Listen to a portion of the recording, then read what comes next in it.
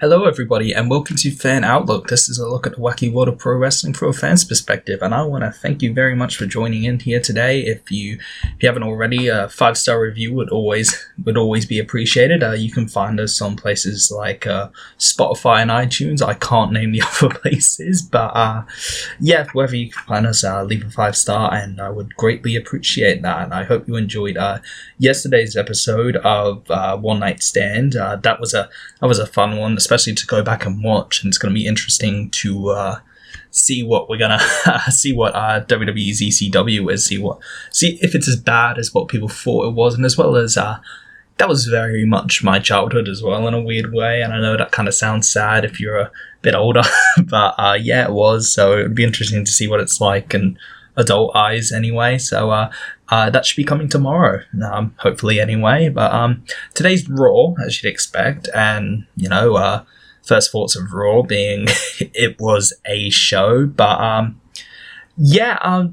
as far as news today, there's not, it's been very clear. I mean, you always have little bits and bobs, and something really that stands out, and, like, today you had the whole cryptic Corey Graves on Twitter situation, basically quote-unquote burying the show to, plug his podcast, basically, if you didn't figure that out. I think one of the hashtags was hashtag after the bell. I don't know if he's deleted them or anything like that, but that's news.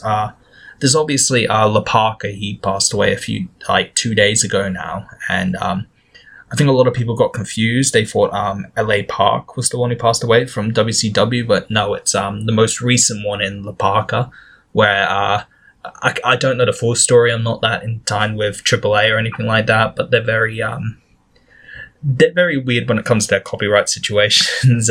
When LA Park was doing his thing in WCW, they didn't like the fact that he wasn't really in AAA or something like that much, so they decided to create, La Parka and have another dude. I can't remember his name. I think it's like Jose or Jesus. I don't know. I'm not even going to attempt, but and they had him as La Parka, and LA Park just became LA Park. But my condolences to his family and stuff like that. That's really sad. It was a botched dive or something like that. Like, man, that is really, really sad. And there's not really much to say besides, rest in peace, La Parka.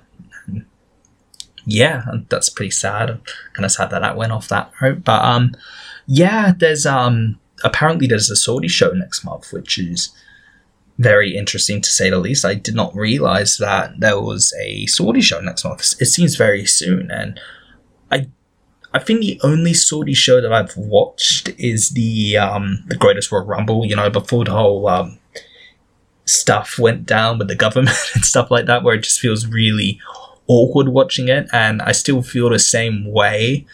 But as far as Saudi shows go right now, as far as now I've got this podcast going on, I'm not really sure if I'm going to be reviewing it or not. I'll let it know on my social media, obviously, but I'm a bit unsure. I'm very unsure as to if I will or not, but I'd say it's 50-50 at this point, but it's made me feel better about the idea of them doing, they're most likely going to be doing Brock and Tyson Fury there, which is fine.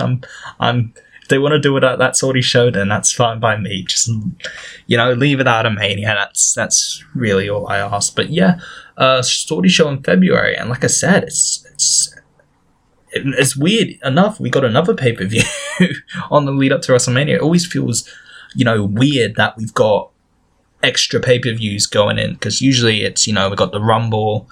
I was about to say No Way Out. It hasn't been No Way Out in a long time. You had the Chamber. We had Fastlane for a while. I don't know if they're doing Fastlane anymore, but I remember there was this one particular year. I think it was like 2016. It did like they did the Rumble, they did the Chamber, they did Fastlane, they did Roadblock. I think they did 2 Roadblocks that year, which was just really weird. And then they had WrestleMania, where it was just complete. And they had one of the longest WrestleMania up until that point as well. So there was just so much content coming out, and so I don't know their pay-per-view schedule ironing out. But if they're doing that, if they're doing the Rumble, if they're doing a Saudi show in February, which is really interesting, and I think WWE might decide to leave a few a few wrestlers in the States for this time because of what happened last time with the whole delays, the very scary delays at that. So that's an interesting situation. But yeah, it's yeah. So you got the Rumble, you got the Chamber, probably I'd assume anyway. You got the Saudi show, so that's 3 right there. And did they do Fastlane last year? I don't think they did. I wasn't watching. Yeah, they did do Fastlane because I think it was still. No, it wasn't brand extensive. I don't know.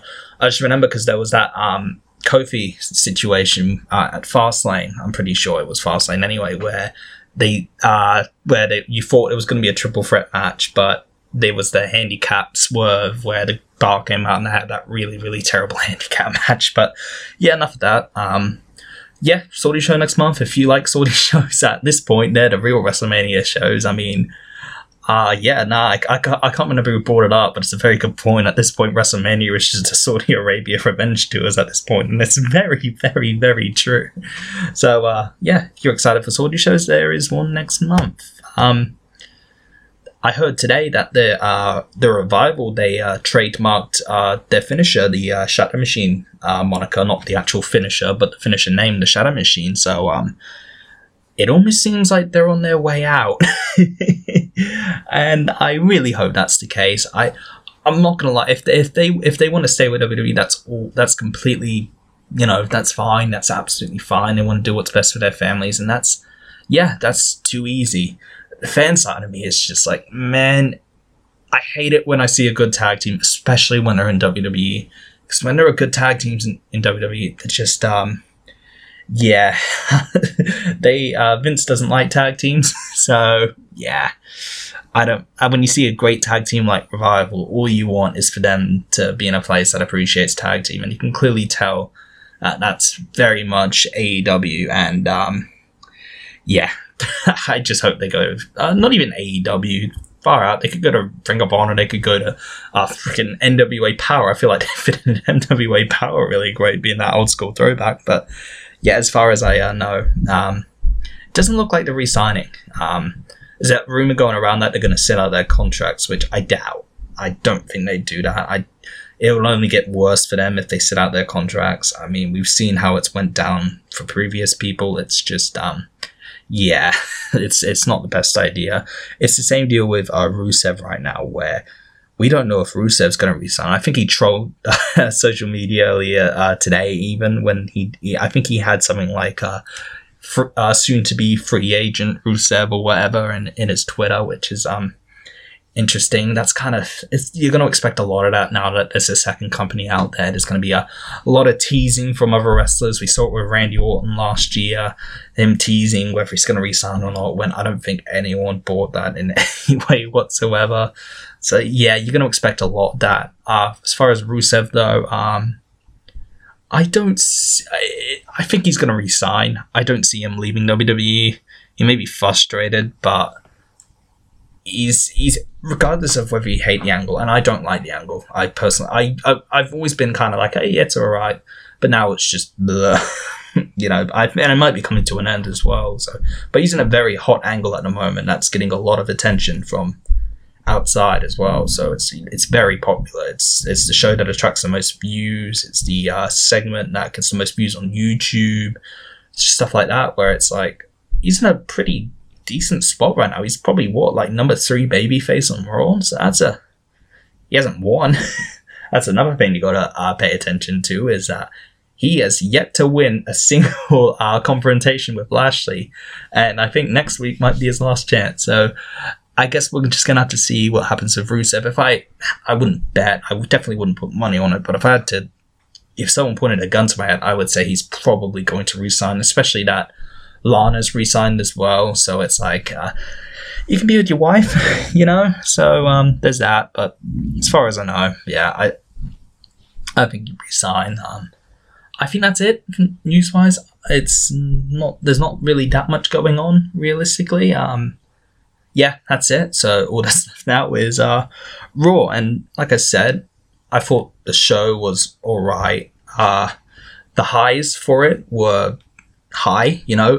The good stuff on the show was really, really good. I'll get into them obviously, but Aleister Black and Buddy Murphy, besides the finish, which I'm probably going to rant about soon, fantastic. Probably, I think it might have been my favorite one out of all their matches, so there's that. And the Brock Lesnar R-Truth segment was one of the best segments I've watched in forever.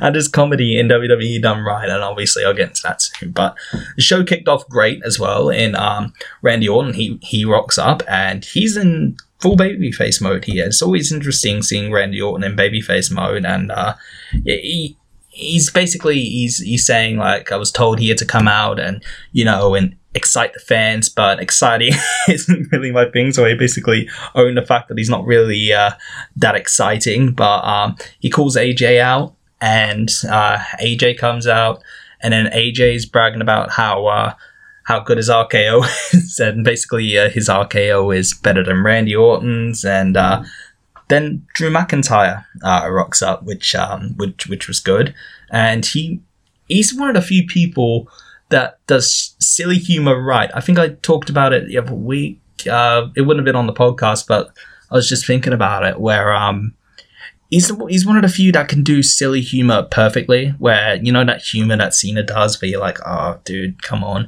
McIntyre is just that guy that can do it, and it feels right, you know.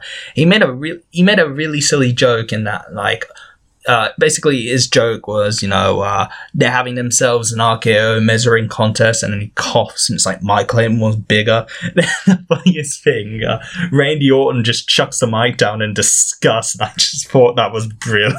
He's like, oh, screw this. And Randy Orton just throwing the mic down was just, it was brilliant. But then he challenged Orton and AJ to a triple threat match, and they accepted, and it started right off the bat. And it always feels weird when there's a triple threat match with, like, no stakes behind it, but the match, because you're used to, it's either a championship match or number one contenders, like, you're on a triple threat, it just feels weird when there's nothing behind it. But the match starts, Drew just hits a big boot on Styles, just completely hits him, and then Orton just pokes him in the eye again, which was great. Along back to, I think, their four-way, where he just pokes him in the eye, and I thought that was brilliant. And he tossed him out the ring, and then Orton goes for the DDT, but then the club intervened. But that was very quick, because Orton nailed Carl Anderson with an RKO, and then McIntyre hit Gallows with a Claymore. And then then I'm trying to think what happened after that. Oh yeah, they went to the break after that. That's right. And then they came back, and they did the triple tower power of doom, or whatever the heck it's called. You know, that three-way spot in the corner where they do like a superplex powerbomb spot, and that always gets over. It gets a "This is awesome" chant. McIntyre then hits a Future Shock DDT, and then McIntyre went for a Claymore, but Orton just drop kicks McIntyre, sending him out to the outside. And then, interesting enough, Orton and Styles, they double team McIntyre on the outside for a while before Orton just nails McIntyre with the steps, which, you know, you always love when the steps get involved, and I always love it when people take advantage of the no rules in a triple threat match, because if it's a triple threat match, it's no disqualification. So I'm really glad that they took advantage of that in this match. And as Orton's getting back into the ring, AJ hits Orton's draping DDT, and then he sets up for an RKO, and this match just gets, oh my goodness. He goes for an RKO, Orton blocks, and then he hits a Styles Clash. Oh god, it was amazing. The crowd just erupted because he hit a Styles Clash, but Styles kicked out, and then the crowd, heavily behind Orton here. He sets up for an RKO, but then AJ rolls him up, and then Orton kicked out, and then he hit an RKO onto Styles, but then before he could make the cover, McIntyre just enters in and just claymores Orton and pins Styles to get the win. And best choice of victor here, definitely. The match didn't go on for that long. Like, I think it probably would have only went for less than 10 minutes for sure. I don't think it must have been really good if it wasn't, because it felt like it went super quick, but for what it was very entertaining from the opening to to the opening segment, to the match itself, it was very, very good. And part of me just really wants Drew McIntyre to win the Royal Rumble. I feel this dude is ready for it. It's been 10 years and a firing, but I think he's finally ready for it. But I doubt it, and that's fine.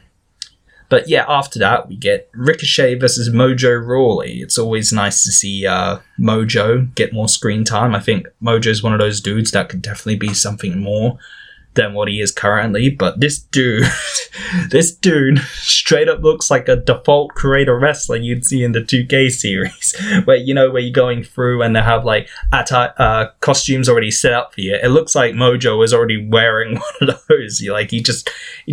And that in his look alone just makes him look like just a generic creator wrestler that you get in 2K, when you get your Baron Blades or your Tommy Walls or your El Margos. If you don't understand those references, then yeah, I'm sorry, buddies. But so the match itself, though, it was basically a generic big man, little man match, what you normally see in WWE. Mojo threw around Styles for a little bit.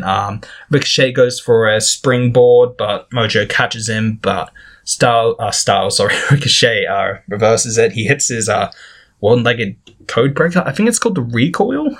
I heard recoil, so I'm going to assume it's called the recoil. If yeah, don't at me. But then he hits a 630, which was interesting because I thought he chose to do the recoil over the 630 because of the damage it was causing to him.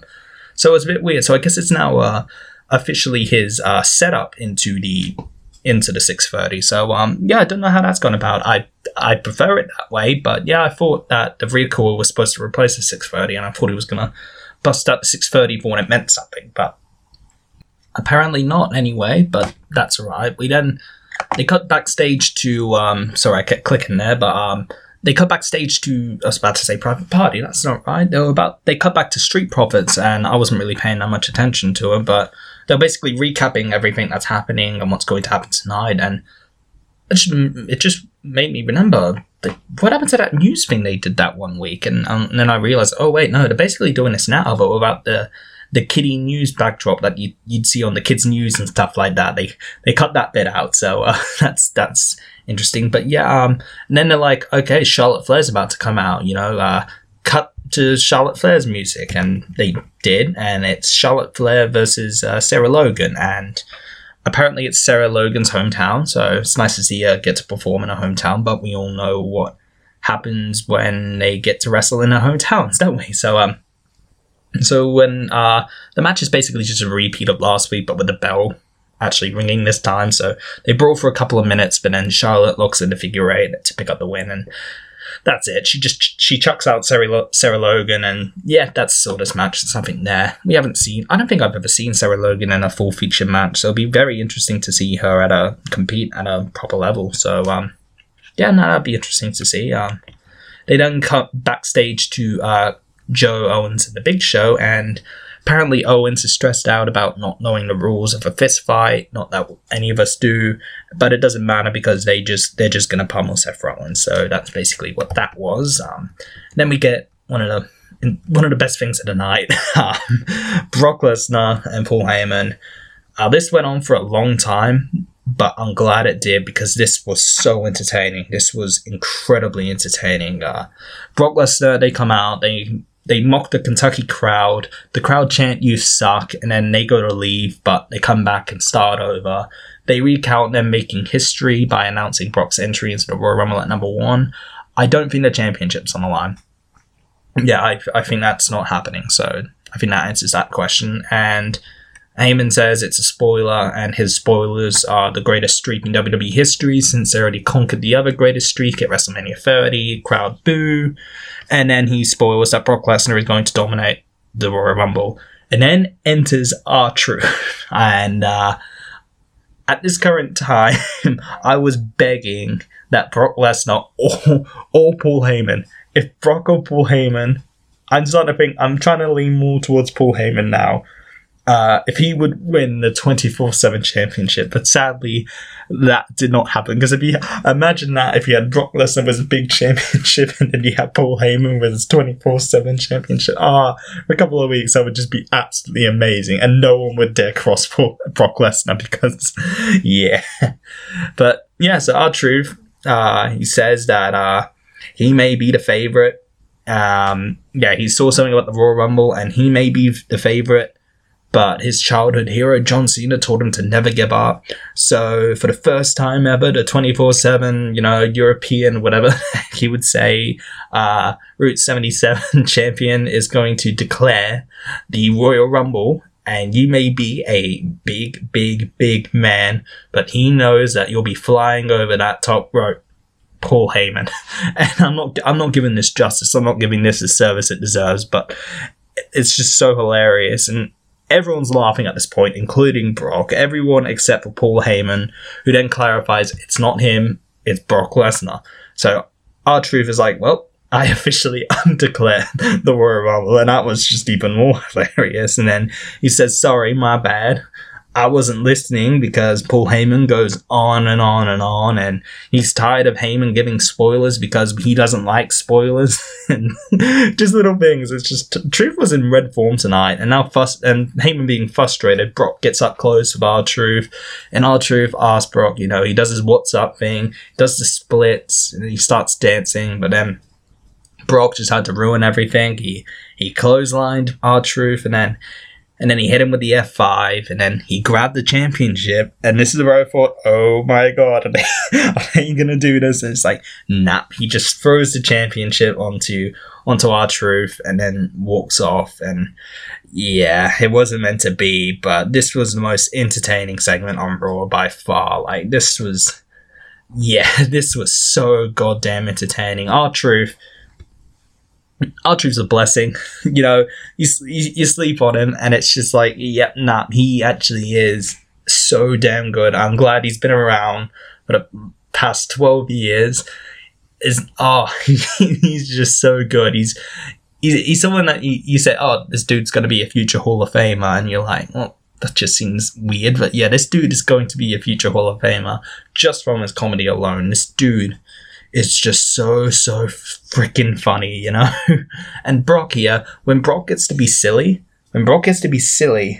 he's very entertaining. Like, you look back on his mariachi stuff with Eddie Guerrero, that was so entertaining. When Brock gets to mess around, this dude is so entertaining when his comedy gets to come out, and I wish we got to see more of that often. So they get back from break, and the officials, they're basically helping R-Truth to the back, but Mojo Rawley takes out R-Truth to become the new 24/7 champion, or basically the R-Truth Memorial Championship, which, good for Mojo. There's not really much else to say about that. And then they cut to an interview of before the show starts with Lashley and Lana, of them getting out the car. I couldn't care less at this point, but apparently all I got out of this was they're jealous, everybody's jealous, and they're going to beat up Rusev, so yay. Then we get Bobby Lashley versus Rusev. The match itself is fine. They trade blows at the start. I thought Rusev was working heel for a bit, because he was choking him in the corner and stuff like that, and that seems to be the trend with Bobby Lashley. It's really weird, where he'd just be like, he had a match with Kevin Owens, I think before the year ended, or maybe at the start of the year, where it looked like Kevin Owens was the one who was working heel when Kevin Owens was a clear babyface. And that's what I kept saying to myself. It's like, Lashley, I don't think he's a heel. He doesn't look like a heel. He doesn't really wrestle like a heel. I mean, I think he poked Rusev in the eye, but as far as that goes, yeah. I mean, he's not really that heelish, and I think he's misplaced. I think he's a babyface. I think he's one of those babyfaces that should be contending with Brock, but no, they'd rather have me doing this stuff. But yeah, like I said, they're trading blows, and Lashley pokes Rusev in the eye. He clotheslines him over the top rope to the outside, and then Lashley spears Rusev on the outside, which looked very cool, and that was before they went to commercial break. They come back, and Lashley has the heat on Rusev. Rusev tries to get an ankle lock, but to no avail. Lashley would then jam Rusev's knee into the post, and yeah, he just kept getting heat on Rusev before Rusev would finally begin to rally. And he mounted himself a comeback, and he hit a really he did a belly-to-belly overhead, which was very impressive, especially because it's Lashley, someone who's got a very decent frame on him. And then he went for the Machka kick, but Lashley sidestepped and hit Rusev with a German suplex, but Rusev no-sold the German suplex, and then he hit a Machka kick, and then he went to set up for an accolade, but Lana got on the apron. Lashley took advantage of the distraction by sliding out and chop blocks Rusev's leg. They fight for a little bit again, and then they hit a double clothesline, and this is when it gets terrible. It got really bad. Liv Morgan would walk out, and this is where it got really bad, and this is to no fault of Liv or Lana or Lashley or Rusev. So she walks out, she confronts Lana, she challenges Lana, come on, punch me, first shot, come on, fight me. And Lana just grabs some audience member's Coke and just pegs it at Liv Morgan. Liv Morgan's like, what the hell? And then Lana just throws Liv Morgan into the barricade, making Liv look like a total idiot. And then Lashley hit the spear on Rusev, and Rusev picked up the win, and this was awful. This feud has gotten so... It was not... people will argue that it was terrible before, and I understand that. But before the stupid wedding, it actually wasn't terrible. I didn't mind it. I thought it was actually pretty decent. There were times where I was actually getting behind Rusev. This is just bad. They look like the biggest idiots out there, Liv and Rusev, and this is proof that they used a lesbian storyline for shock. Just shock, no storyline advancement. It was just a one-night shock thing. And I want to say that you should kind of be ashamed that they did that, because, look, and this is why I truly feel this way. There's been zero reference to Liv and Lana's relationship since that whole wedding debacle. I think it was shown on a recap once since then, but other than that, they've shown no advancements. They haven't referenced it. They haven't explained it. They had 3 segments here tonight alone. They had 3 backstage segments. This isn't even including the match. So up and all, they had 4 segments. And there wasn't one reference to Liv and Lana's relationship in any way whatsoever. So they did that just for pure shock and awe. And I thought we were past that. I really did. I really thought they did that. But like I said, they had 3 segments here tonight. Did they? No. Lana just challenged them to a mixed tag match. Lashley didn't like it. So they're showing more frictions in their relationship already. And Rusev and Liv accepted. And that was their 3 segments. And they were separated in different parts of the show. But I'm just going to get them over and done with now. It's bad. So there's going to be a mixed tag match next week. And yeah, they can have fault with this one because I thought we were past this bullcrap, and no, we're not. And yeah, they should be ashamed of themselves because they've got members of the LGBTQ community on this show. And hey, I don't know, maybe Liv Morgan is part of that community as well. I don't know who she is. But it's still the fact that it doesn't excuse the fact that this was literally used as storyline shock. Nothing like advancing, this feels like moving a step forward or anything like that. This is what you'd see on Jerry Springer. And there's a reason I don't think Jerry Springer's on the air anymore. Don't hold me to that. But there's a reason that stuff just doesn't work anymore. And, oh man, it's just, it's really, really bad. And like I said, it's just, I'm over it. Next week, they got the mixed tag. Hopefully it wraps up next week. I can't stand to see this go any longer than it already has. I doubt it. I think it's probably going to keep going. I think they're going to keep doing it until Rusev resigns. I think this is almost punishment for Rusev at this point. I doubt it, though. I think they think this is genuinely really good. And there was a stage where I was starting to think that this was really good, but it's past that now. And I just hope that next week it just ends. I hope it's done. They get the mixed tag over and done with. They can do whatever they want. As far as that, I just want it to be over and done with. So next up anyway is the Viking Raiders Open Challenge, and apparently an Open Challenge is now officially a match type in the WWE. So 2K, you better listen up, because the ring announcer, I think it's Greg Hamilton, even just said the following contest is an open challenge scheduled for 1 fall. So it's like, okay, apparently they could have been doing this for a while for all I know, but So apparently this is a match type. Either way, I'm over it. I could care less about an open challenge now, which is BS. It's overplayed as hell. What you have with John Cena was special. And the John Cena Open Challenge I don't think there's been anything better in WWE over the last 5 years. I can't believe it's been 5 years now. That is just insane to me. Since the John Cena Open Challenge, you had magic with that. It was perfect. It was a great way for John Cena to rise up the US title. It was brilliant. You try to recreate it with different people, it just doesn't work. Seriously, just because something's right with one person doesn't mean it's right with the other. An open challenge is fitting to John Cena. Not that an open challenge isn't fitting to the Viking Raiders. Not as tag champs, it's not. But anyway, they come out, they do their cringy 80s muscle tag team promo, and it's just like, you do realize you don't have to speak, right? And that's not at the Viking Raiders. I mean, for WWE to just pay attention. They don't need to speak.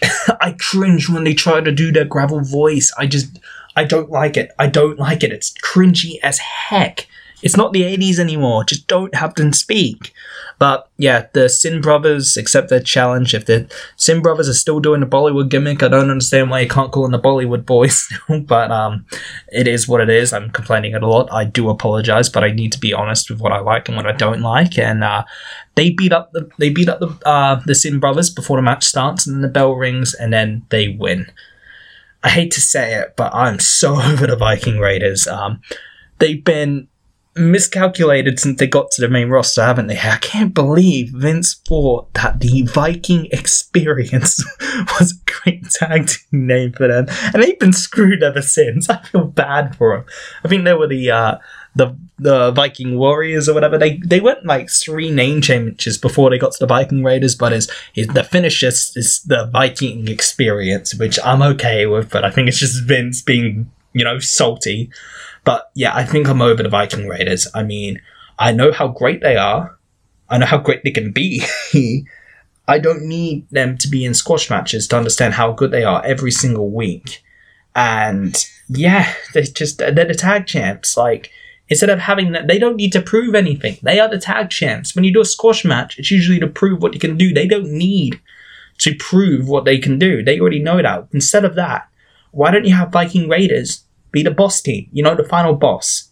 And yeah, I think that would have worked much better if they just be the final boss, because as far as I know, because they're the ones who get the squash matches every week, the only tag teams I know on Raw are the Club, the Street Profits, and them. That's 3.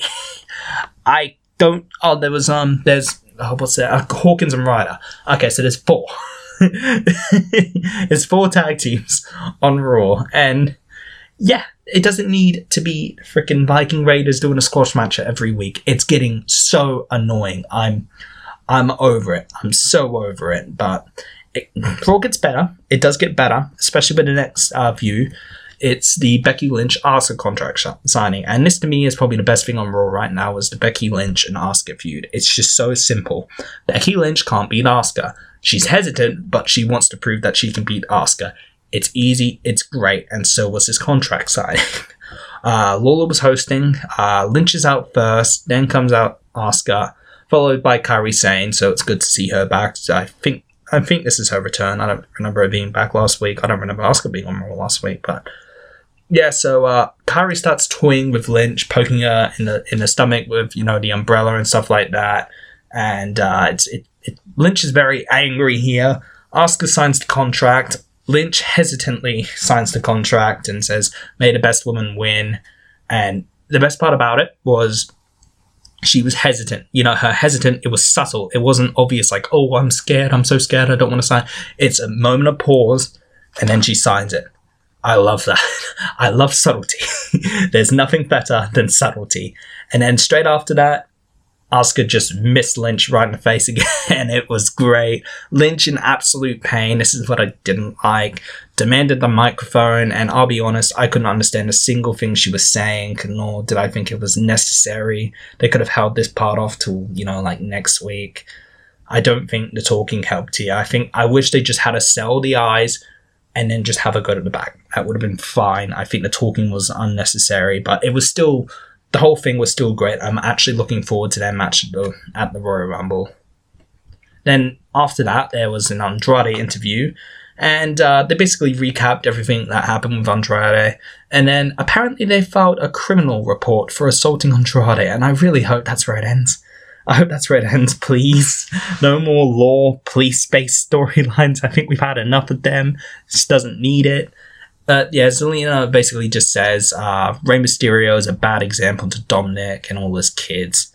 And then Rey Mysterio responds, he speaks in Spanish, before going back to English and saying that he loves the idea of having a ladder match and he's willing to sacrifice years of his career to win back his United States Championship. I think he references Dominic here.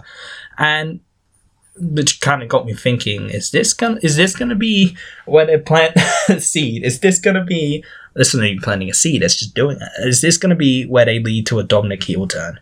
Because I know Rey really, really wants that Dominic match. And is they going to do the spot where it looks like Rey is about to climb the ladder and grab the title and Dominic just, pushes the ladder and costs Rey the title? I don't know if I want that. I don't know if Dominic's ready. They might not even do that. This is just me thinking, like, okay, that we see this. This is usually what happens in ladder matches in WWE. That's kind of not the culmination of a storyline. So, yeah, that could be what they might do. That might be what they do. And, yeah, I wonder if Dominic's ready to have a match. I don't think he's had one yet, so it'll be very interesting to see if he can. That's for damn sure. So after that, they cut back to Jerry Lawler and Vic Joseph, and holy heck, I never noticed this, but Vic Joseph is one tall boy. That dude towers Jerry Lawler. My goodness, he was so tall. I never noticed it before, where he was just standing there, and I think and Jerry Lawler's like up to his like shoulder, not even that, and it's like, oh my god, this dude is a giant.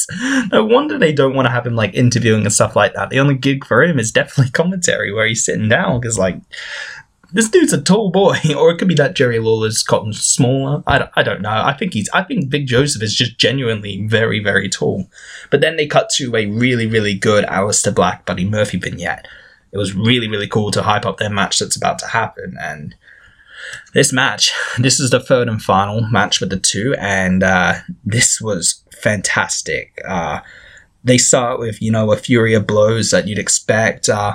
They do a few standoffs, and then they fight to the outside. The majority of this match was outside, but it never got dull, And so they're fighting on the outside, and I'm pretty sure there was one thing in the match where they're brawling, and then they go towards the timekeeper's area, and Murphy climbs the barricade, kind of what he did when after whacking Aleister with a chair, and then Aleister Black just sweeps Murphy's legs, causing him to crash and burn before the commercial break, which looked devastating. A lot of things in this match looked devastating.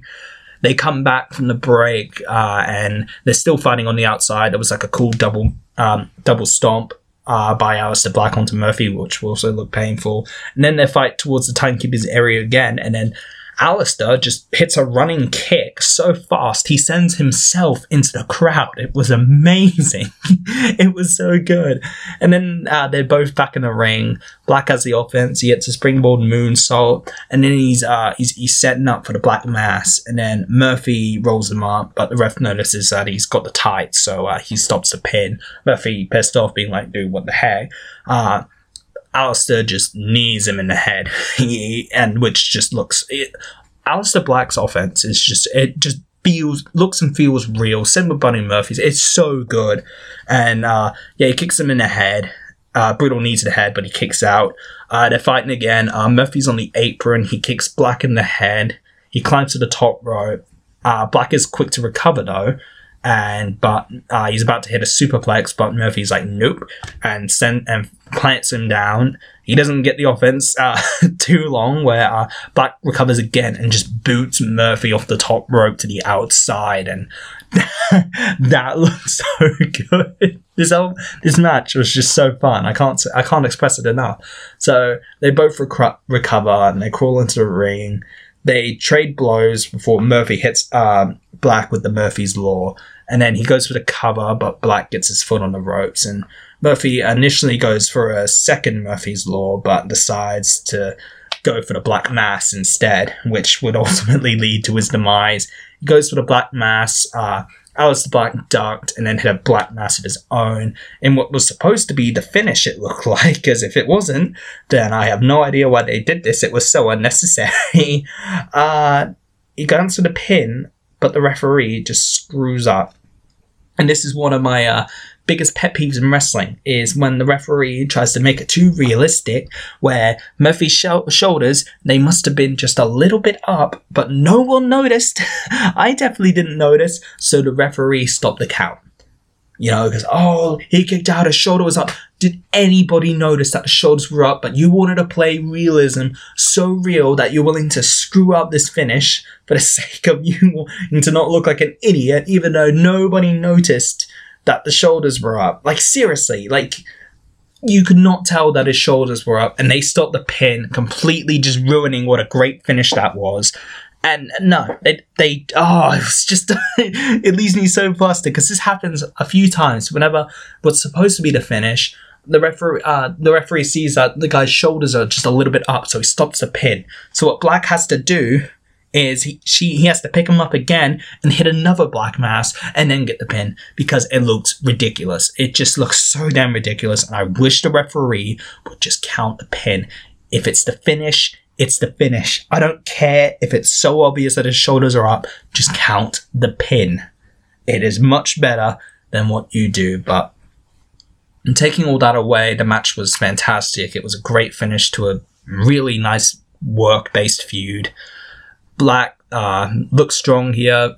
Murphy just completely devastated that he could not, get the win over Aleister, and this plays into to the rest of the night. So they come back, and it's Eric Rowan versus Jobber. And Murphy's still sitting against a barricade, completely devastated with himself, and Charlie attempts to interview him, but he just doesn't. But she's like, I just have one question, and he's just like, no, please, I don't want to. So he's very, very devastated that he can't get the win. But anyway, Rowan does his squash match. He wants the Jobber to see what's in his cage, but the Jobber's like, nah. And then he hits the claw and then gets the win. And we see a little bit more of the cage than so it's a wooden box, basically. So that's our little tidbit for this week. So they want to keep us intrigued, and yeah, that's all I can really say about that. Apparently, Eric Rowan didn't think to bother Buddy Murphy, and that was not the case. Then we get to that fist fight. So the rules, according to Greg Hamilton, the ring announcer, is that the only way to win this match is by ref stoppage. So there's no DQs, there's no pinfalls, there's no countouts or submissions. It's just beat you until the ref stops. And all I kept thinking was, shouldn't this be a street fight? Like, when you hear a fist fight, you think it's going to be just fists, and I don't remember there being that much fists in this match. I can't recall that many strikes. I mean, Big Show didn't even get a knockout punch. But then again, when I say that, you think a street fight, you'd also assume it'd be on the street. So who knows? We'll let them have their little fun thing, I guess. But so the Big Show's out first, and he gets jumped by Rollins and the AOP, but Owens and Joe are quick to follow with kendo sticks, and they even the playing field. Show breaks a kendo stick over Rollins, so you can't imagine that being fun, for Rollins anyway.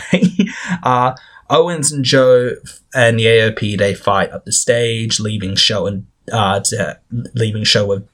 Rollins, and Show sets up a table in the corner, and AOP start double teaming Joe on top of the stage, and Owens, Jesus Christ, he nearly kills himself, by the way. Wrong foot, and he would have just stacked completely.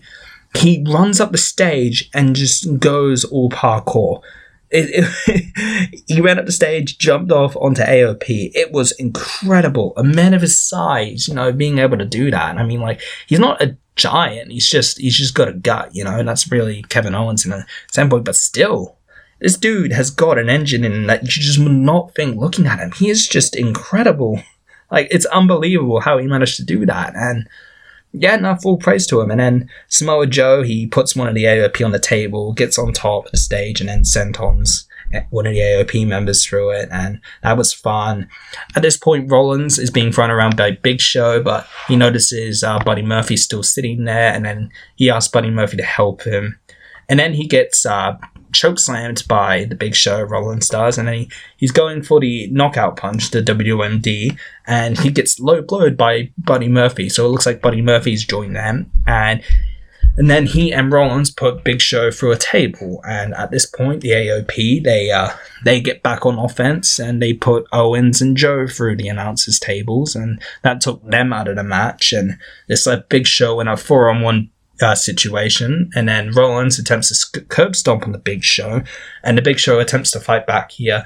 He tosses Murphy outside the ring, but then the numbers game is just too much. He gets double powerbombed.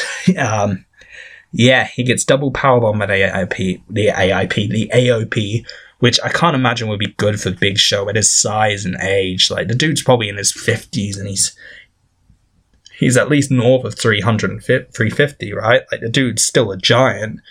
And then he would get curb stomped, and that's when the ref would call for the bell. It was a very bad curb stomp, but you can't really expect much. And Rollins and AOP win, and Rollins hugged AOP in celebration, and then hugged Buddy Murphy. So it looks like Murphy has joined Rollins. And all I kept thinking was, this has got a very Dark Order vibe to it from AEW.